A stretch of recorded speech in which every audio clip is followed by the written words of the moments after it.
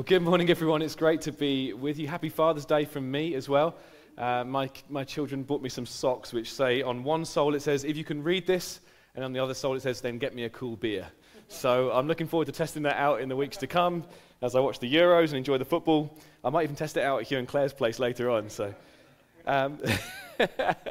it's great to be able to be with you. It really is. Every time I've come here over the last few years and every time I've seen you guys at our prayer nights that have already been mentioned, it's just wonderful to see God adding more and more people to the family here. And I guess I feel like a bit like an auntie who says, haven't you grown every time I see you? But I know this is only just half of you because there's another service as well. And it's just so wonderful to see what God's doing amongst you. And it really, I mean, just even in recent months, we at Hope have been kind of looking to you guys as you've taken the lead with getting back to in-person services and all of the hard work that's been, but so important as well. And just is a joy to see what God's doing amongst you. And today I'm going to be speaking about the backdrop to advance. And the reason why I felt God lead me to speak about this is because I do believe that there is a season of advance for you guys as a church. Not kind of to give you a shoulder massage and an ego boost, but I do believe that is what God has for you. I believe that he has for you to be a church that really will be a town-shaping, a huge blessing in this town and beyond as well. You've already been a blessing beyond Colchester. I mean, you guys have sent teams to however many church plants you have done in different nations. You've already sent people on permanently to different nations and different contexts. You're already seeing this beyond. But I believe there's more to come, both here in Colchester and beyond as well. So I really want to encourage you today about advance. If you're here this morning and you're not a Christian and this is all very new for you, maybe very weird for you, you're so welcome. I want you to know this God who has a kingdom that is advancing all across the globe. You can know him. Whether you're watching online or in here, you can know him. You can actually today make a step towards him as he's ready and waiting to receive you. So if you have a Bible with you, why don't you turn to 1 Samuel and chapter 13. 1 Samuel is one of the books in the Old Testament, comes after Judges, where we see, or it's a little while after Judges, I believe you've been working through that as a church recently, where we see in the history of the nation of Israel, they have a series of judges ruling their nation, but then Israel kind of start complaining about the fact that they don't have a king. And they're a bit like a teenager that says to their mum or dad, all the other kids at school have got an iPhone. I really want an iPhone too. And they start saying to God, we really want a king just like the other nations. And yet the deal was that God was to be their king. That was the deal. And yet we kind of see, almost with pain in his heart, God gives them what they want. And he gives them a king. He gives them a king called Saul, who starts out pretty well. He does okay at the beginning. And then we see, and as we're going to see today, the nation of Israel are at war with the Philistines. They're at war with this nation, this neighboring nation. And there's a moment where the Philistines are on the attack, and Saul panics, and he thinks, I've got to enlist God's help here. And he makes a sacrifice, but he doesn't wait for a priest to be present when he makes the sacrifice. And eventually Samuel rocks up. That's the book is named after this guy Samuel, who's a major player in Israel. He rocks up and he says to Saul, you should have waited. What were you thinking? And he says, God is going to replace you. You're not going to be king forever. There's going to be a king that will come who will be after God's heart, and that is David, King David, who kills Goliath. Maybe some of you will be familiar with that story. He comes later in the story. So we just start to see the beginning of Saul's downfall at this point. And in chapter 13, as we're going to see in just a moment, the Israelites are surrounded by a massive Philistine army. They've got chariots, they've got lots of weapons, and as we're going to see right now, the Israelites don't really have much at all. So let's pick up the story in 1 Samuel 13 and verse 19. Now there was no blacksmith to be found throughout all the land of Israel. For the Philistines, is this me? Do I need to move that away from there? How weird. Here we go. It's okay. We'll carry on. So, now there was no blacksmith to be found throughout all the land of Israel. For the Philistines said, lest the Hebrews make themselves swords or spears. But every one of the Israelites went down to the Philistines to sharpen his plowshare, his mattock, that's a kind of pickaxe, his axe or his sickle. And the charge was 2/3 of a shekel for the plowshares and for the mattocks, and 1/3 of a shekel for the sharpening of the axes and for setting the goads. Now on the day of the battle, there was neither sword nor spear found in the hand of any of the people with Saul and Jonathan. Jonathan is Saul's son. But Jonathan and Saul had a sword. And the garrison of the Philistines went out to the pass of Michmash. One day, Jonathan the son of Saul said to the young man who carried his armor, "Come, let us go over to the Philistine garrison on the other side." But he did not tell his father. Saul was staying in the outskirts of Gibeah in the pomegranate cave at Migron. The people who were with him were about 600 men. So this is the context of today's story. We see that the Philistines have tens of thousands of men. They have weapons and they have chariots. Saul has about 600 men with him. And the leader, this mighty king, is hiding in a cave. He is frightened. He is in despair. And he's one of two people who have a sword in the whole of the army. And Jonathan, his son, is the other who has a sword. Now, Jonathan is not going to lie down and take a beating. He's not going to just accept the inevitable. He's not going to say, well, we're going to be defeated, so we might as well just hide away or run away. No, he's a man of action. He looks around, and instead of saying, someone ought to do something about this, he thinks, I'm someone, and I've got to do something about it. That's how leaders emerge sometimes. Sometimes you get invited to step up into something and say, hey, could you take responsibility for this? Sometimes that's how leaders emerge. They get invited. Sometimes leaders emerge simply by looking around and thinking, someone ought to do something about this. And then they realize, I'm someone, and I ought to do something about this. And this is what happens here. Jonathan is not going to just accept the status quo, as it were. Let's read on and see what happens. Jonathan has said to his armor bearer, let's go up to the Philistine garrison. Pick it up in verse 4. Within the passes by which Jonathan sought to go over to the Philistine garrison, there was a rocky crag on the one side and a rocky crag on the other side. The name of one was Bozez, and the name of the other Seneh. The one crag rose on the north in front of Michmash, and the other on the south in front of Geba. Jonathan said to the young man who carried his armor, "Come, let us go over to the garrison of these uncircumcised. It may be that the Lord will work for us. For nothing can hinder the Lord from saving by many or by few." And his armor-bearer said to him, "Do all that is in your heart. Do as you wish, and behold, I am with you, heart and soul." Then Jonathan said, "Behold, we will cross over to the men, and we will show ourselves to them.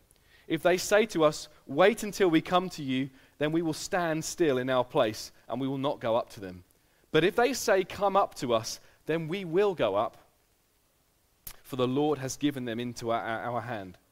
And this shall be the sign to us." So both of them showed themselves to the garrison of the Philistines. And the Philistines said, "Look, Hebrews are coming out of the holes where they've hidden themselves." And the men of the garrison hailed Jonathan and his armor-bearer and said, "Come on up to us, and we will show you something."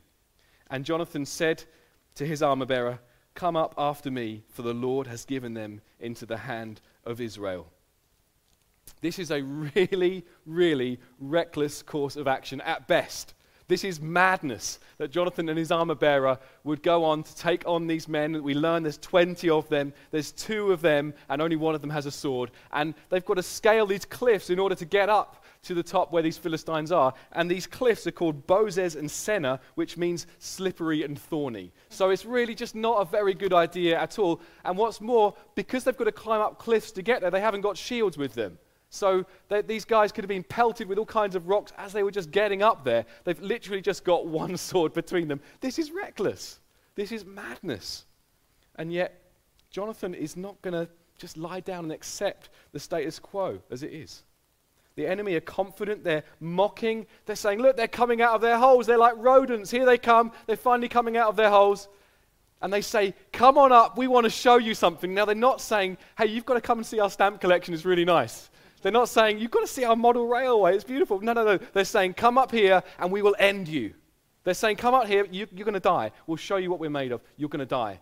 So Jonathan and his armor-bearer are climbing up these cliffs, and they're getting all this kind of, these messages of fear coming towards them, and yet they continue to climb up. The odds are that Jonathan is going to his death. If you see these cliffs, what they look like today, it looks like you're entering into kind of jaws of death. That's kind of the picture before him as they begin this climb. He might take a couple out with him, but surely they're not going to survive this. So up they go up the cliff, And we see what happens in the next few verses, verses 13 to 15. Then Jonathan climbed up on his hands and feet, and his armor-bearer after him. And they fell before Jonathan, and his armor-bearer killed them after him.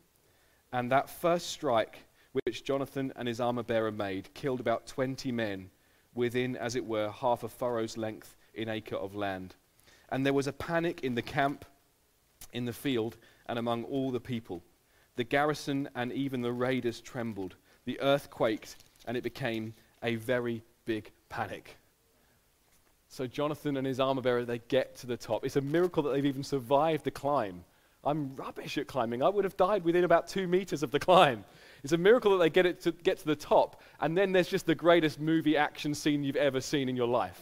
I don't know if any of you have ever watched Band of Brothers. It's a great series, and there's a moment where Captain Winters, who's the hero of the series, he just goes on this run. He runs for about 200 meters with a rifle in his hands, and he's about 200 meters ahead of his buddies, and he goes into this area where there's hundreds of Nazi troops, and he just starts shooting. It's like that kind of scene. It's like, wow, this is crazy. And yet, as we see here, 20 of these guys die, presumably with Jonathan doing something to kind of wound them, and then his armor-bearer finishing them off. We don't know how it works, but it's the greatest kind of movie action scene you can imagine. It's incredible. And then what happens next is there's panic. Understandably, the Philistines are thinking, who are these guys? They're on something. Like, they're not going to give up here. And then God sends an earthquake, and there's even more panic setting in. And then as we read on, what happens in the story is that Saul, he's got lookouts kind of standing outside the cave, watching what's going on. They report back to him saying, Jonathan and his armor-bearer have just killed 20 Philistines. The Philistines are going absolutely berserk here. They're running. And what happens is the turncoats who have even started to fight for the Philistines, they suddenly join back with the Israelites, which must have been quite a funny scene. And they start running after the Philistines for themselves. And eventually the Philistines are nowhere to be seen. The lookouts say they're melting away. They're melting away. Now, this isn't the end of the story. We know in just a few chapters' time, David takes on Goliath, and there's still more war with the Philistines. But this is a major advance. This is victory from the jaws of defeat. This is a hopeless situation turned around, and suddenly the people of God are standing strong. They're standing tall again. Now, what on earth does this have to teach us in Colchester in 2021? How on earth is this relevant for us, this old battle story of old? Well, I believe it teaches us some principles about advance.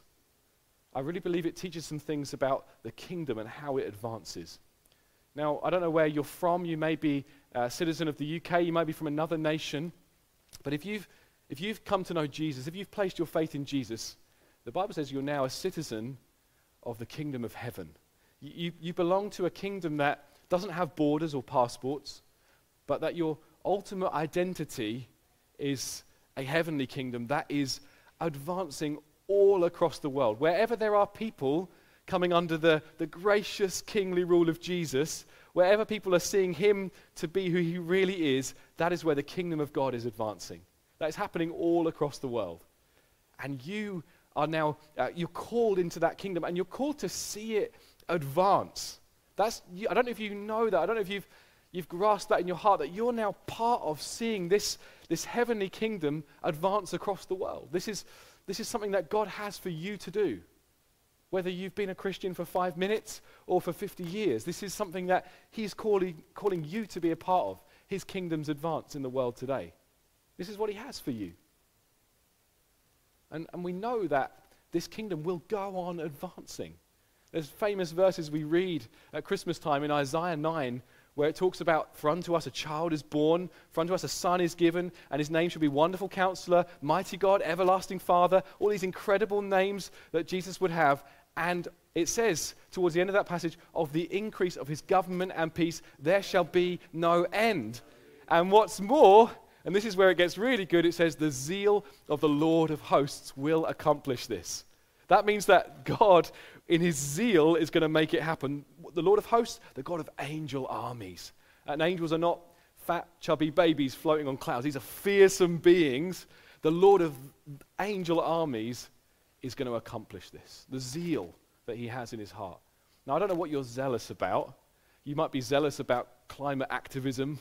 You might be zealous about running and getting fit. You might be zealous about a Scottish football team. You might be zealous about all kinds of things, but your zeal for those things pales into insignificance when it comes to the zeal that God has that his kingdom will advance across the whole earth. He is zealous for this, and so it will surely come to pass.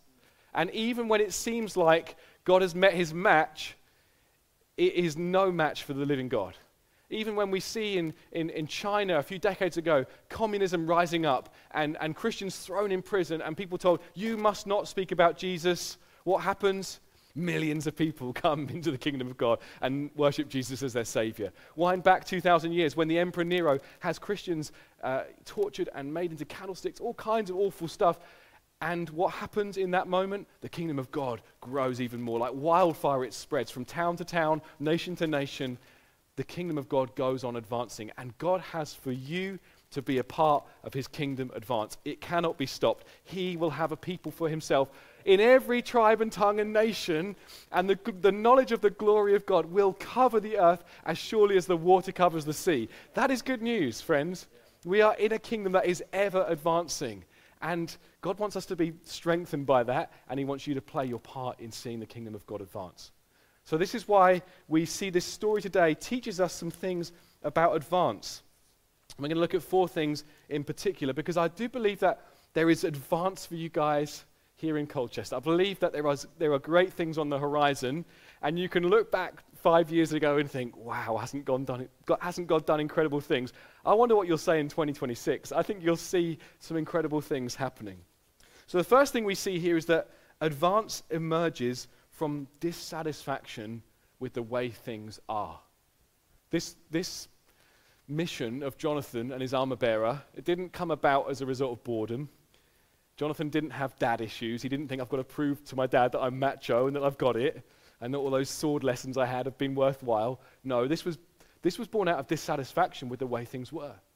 He looked around and saw that the armies of the Philistines were coming towards them, that they were that Israel was the people of God, that was to be the special nation of God that was going to be blessed and be a blessing, that through them all the peoples of earth would be blessed.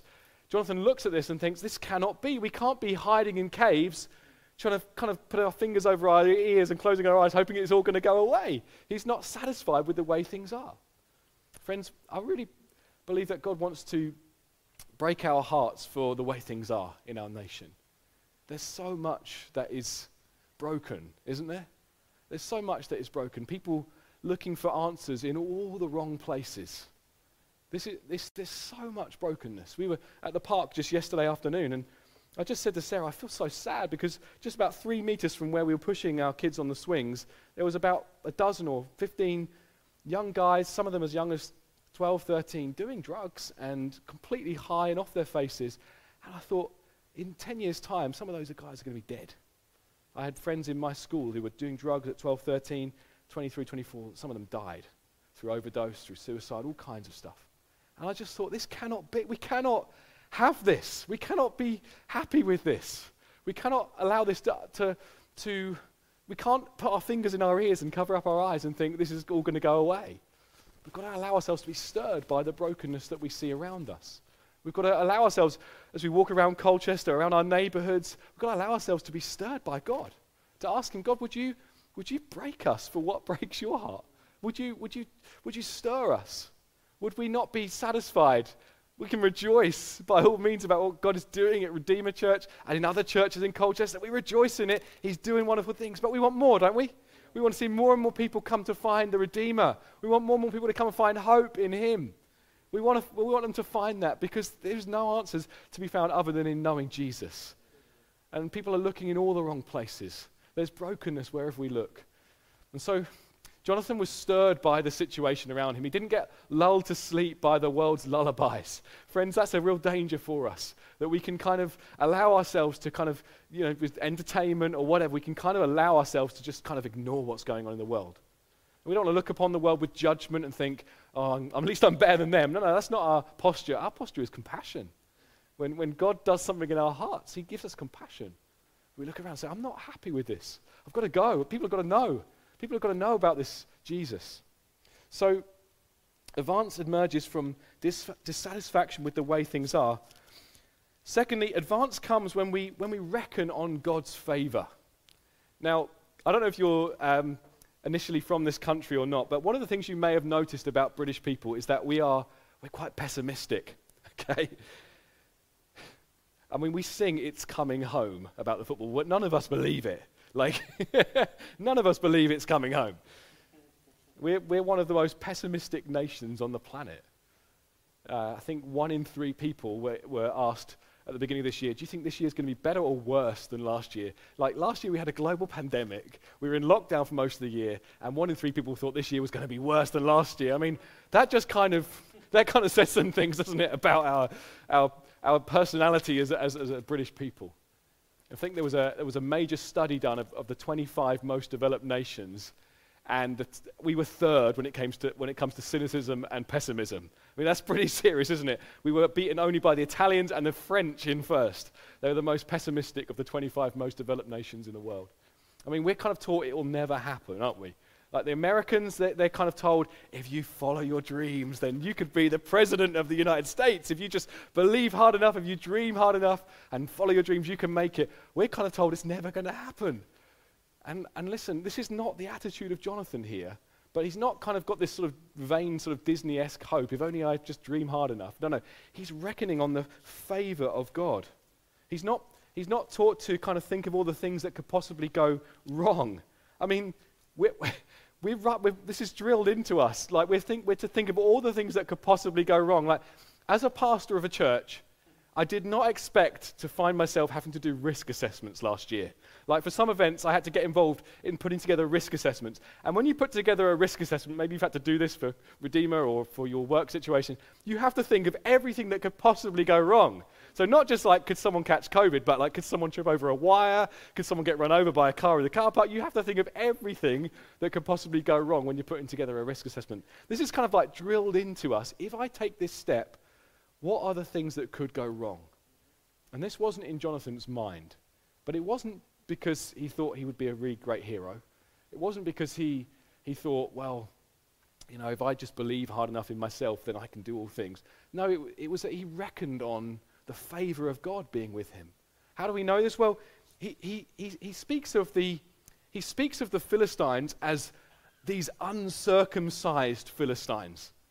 Now, this isn't some kind of, there's no correlation between being circumcised and being a great fighter. There's no correlation between uncircumcised and being a rubbish fighter. No.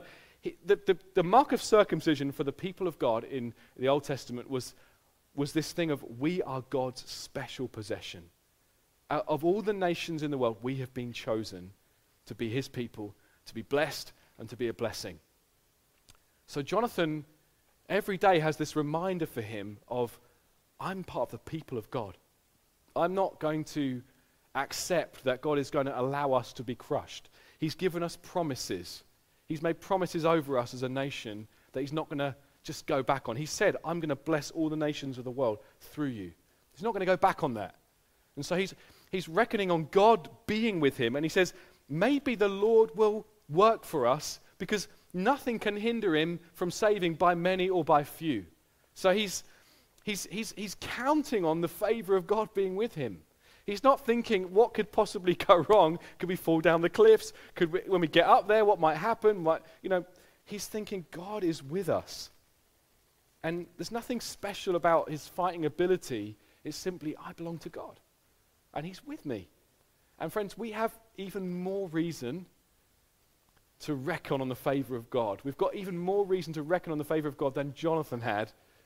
Because if we've placed our faith in Jesus, we've been united to him forever. And nothing can separate us from him. And we can't be plucked from God's hand. We are unpluckable from his hand. Do you know that? Do you know that assurance? Do you know that he's with you and he's promised, never will I leave you, never will I forsake you? Do you know that? Do you know that in your heart? Do you know that deep down? You've got more reason to reckon on God's favor than Jonathan had. He's with you. We need to align ourselves with the truths of what God has said over us and what he's done for us. And when we do that, we're going to be like the Apostle Paul, who says in Romans 8 and verse 31, if God is for us, who can be against us? He's not asking you at this point to list down the amazing list of people who could be against us. He's saying it's irrelevant. It's totally irrelevant who's against you if God is with you. It's totally irrelevant. He says, if God is for us, who can be against us? He who did not spare his own son, but gave him up for us all, how will he not also with him graciously give us all things? When we take this to heart, when we take the truths of what Jesus has done for us to our hearts, then we ask that kind of question. If God is for us, who can be against us? If he didn't hold back from giving his own son for us, then we need not fear that he's going to hold back anything else we need. He's going to give us all that we need as we step out in faith for him. So advance comes when we reckon on God's favor. Friends, we need to let the word of God dwell in us richly. That's why it's so good that you're here today.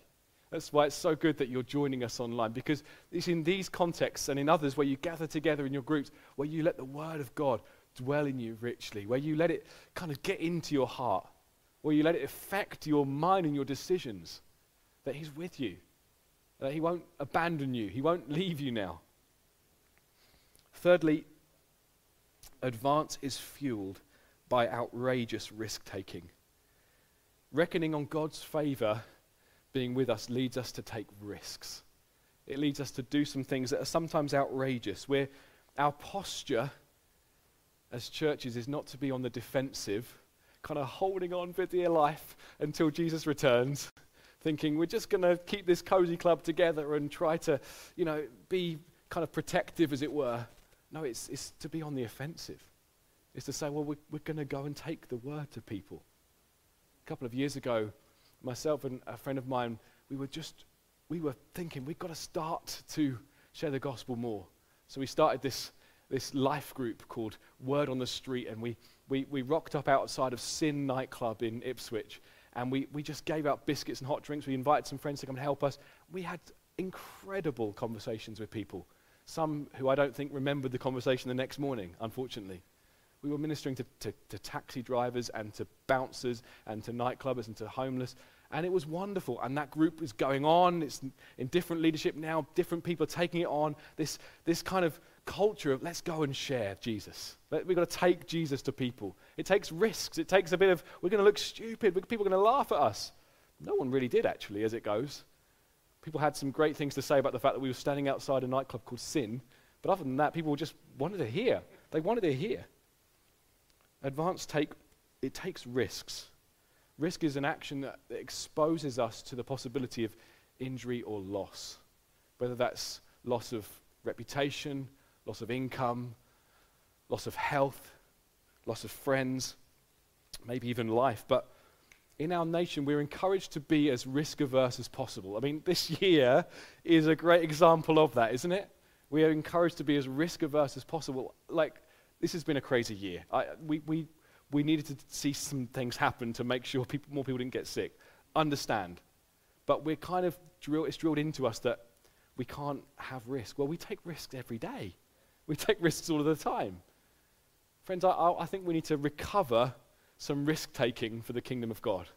Not because we're going to be heroes and people are going to think, wow, aren't they so courageous? But no, risk is right. Risk is necessary if we're going to see the kingdom of God advance. There's a huge risk here. Jonathan takes a risk. He's got no personal promise from God that he's going to survive. He's got no personal promise from God that they're going to be victorious. But risk is right. We see that throughout the Old Testament. We see Queen Esther, when her people are threatened, the king's advisor is saying to the king, you're going to have to deal with the Jews, kill them all off. And Queen Esther goes to the king, who's fierce, like it's a risk. If you say something untoward to the king, you're going to get killed off. He's got plenty of other women he can have. And she says, I want to go to the king. She says, if I perish, I perish. She pleads for the people of Israel. We see with Meshach, Shadrach, and Abednego, they're told you must not bow down to your God. You've got to bow down to King Nebuchadnezzar. They're told, if you don't bow down to King Nebuchadnezzar, you're going to go into the fiery furnace. And they say, we believe that God is going to deliver us. But even if he doesn't, we're not going to bow down. They take a risk. They know God is going to do justice. He's going to do right at the end of the day. The Apostle Paul is told by Agabus, this prophet, if you go to Jerusalem, you're going to be bound and they're going to you're going to die, Paul. He says, well, I'm willing to even die for the name of Jesus. Not because he wanted to be a hero, not because he wanted people to remember him as some great martyr, but because he had seen something in the kingdom of God. He'd seen something in Jesus. He wanted everyone to know this Jesus. And he reckoned on God's favor being with him, that even if I go to my grave, it means I'm going to be with Jesus forever. So to live is Christ, and to die is gain. That's what had kind of got a hold of him. I love Jesus. And even if this leads to my death, to live is Christ, but to die is gain. I could go and be with him forever. So what is God calling you forward to? What does he put in your heart or your mind, and you just know that's a risk? What he's asking me to do is a risk. Is it to start something up in your workplace? A couple of friends of mine have just started an Alpha course in their workplace. They've got a spiritualist in there who's got into all kinds of weird and wacky stuff. They've got a couple of people who've previously had some sort of dealings with Catholicism, and they're just starting to share the gospel every Tuesday lunchtime. That's what they're doing every single week. Maybe God's calling you to do that, something like that in your workplace. It might be that you think, if I do that, what might my reputation be like? Would they think I'm some sort of weirdo? Maybe it's that you know God's calling you to actually go to another place and to see something of a church planted and the kingdom of God established, and you think to yourself, what will my parents think? Because my parents will think that's a reckless thing to do. I've got a good job where I am, and I'm settled where I am, and you might be overly kind of bothered by what your parents think, because they think, well, you should stay where you are and do what you're doing, because this is sensible. It might be that you feel like called to go and just speak to. I mean, yesterday I had my children with me, and I thought, should I go and speak to these youths? I think I bottled it, really. But I feel like sometimes God might just. I mean, I have been out and spoken to guys in the park, actually, on a number of occasions with my friend who we started this group together. We've gone and done that because we've just seen these people need the gospel. But yesterday I just thought, these guys need the gospel. I might have to take a friend with me and go back when I haven't got my kids with me and cannabis is just kind of filling the air. What is it that God's calling you and stirring you to? And you just think, well, what if I do that? I might lose reputation, or I might lose some income, or I might lose friendship. I might lose the approval of my parents or family. What is it that God might be calling you to? Maybe even as we pray in just a moment, you might just need to declare afresh to God, you are enough for me. And I know you're going to provide. And if you're for me, then who can be against me? You just reckon again on his favor, his being with you. He's calling you forward. Maybe that the elders here have asked you to lead a life group and you think, well, what if no one comes? What if it's rubbish? Step forward, take a risk. See God work through you in amazing ways. There's always a danger we're going to fail. In Romans 8, we see all these lists of things that could possibly go wrong. Hardship, nakedness, sword, imprisonment, all these things that could go wrong. But Paul says none of these things are going to separate you from the love of God that is in Christ Jesus. So even if you lose all those things, you're a winner because you've got the love of God in Christ Jesus. It's not saying none of those things are ever going to happen, but he's saying you're never going to be separated from the love of God in Christ. That's the biggest deal, guys. So what is it that you're being called forward to? He's going to ensure that you have all you need. He will ensure you have all you need. And you've got Jesus, you have everything. Finally, advance is accelerated when we are together, heart and soul. That's what the armor bearer says to Jonathan. He says, do what is in your heart. I am with you, heart and soul. Friends, I believe that in the years to come, God is going to add more to your number. I believe that you're going to find yourself sometimes thinking, all these people sitting around me, I don't think I know them. You're going to have the conversations where you say, are you new to the church? And someone's going to say, I've been coming here for 3 years. Like, that's going to happen, friends. And when that happens, you might find that you have less time with your elders. And you might have less time with key people, and you might think, oh, it's not really, doesn't feel right. I liked it when we were smaller and when we could see everyone all the time and know everyone, and I could look around and I could name everyone in the room. Friends, there's going to come a time when that will happen. And I really want to pray for you guys that you will stay together, heart and soul, in all of this.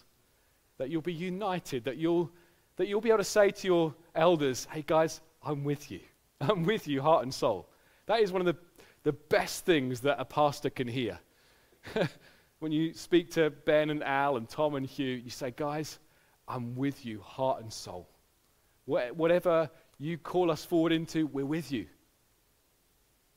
And even though things are going to change, the culture will change. Things will change as you grow and as things develop and as you reach more and more into town, things are going to change.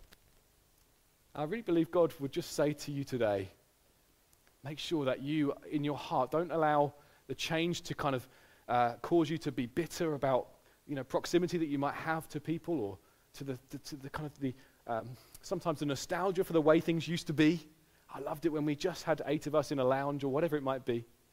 God's going to do things amongst you, and he wants you to be together, heart and soul. So can we stand together? I'd love to pray for us, and then I don't know if there's going to be time or not for a song at the end. Probably not. Hugh will come and wrap up. Let's pray, shall we? Let's lift our hands to this God who is with us.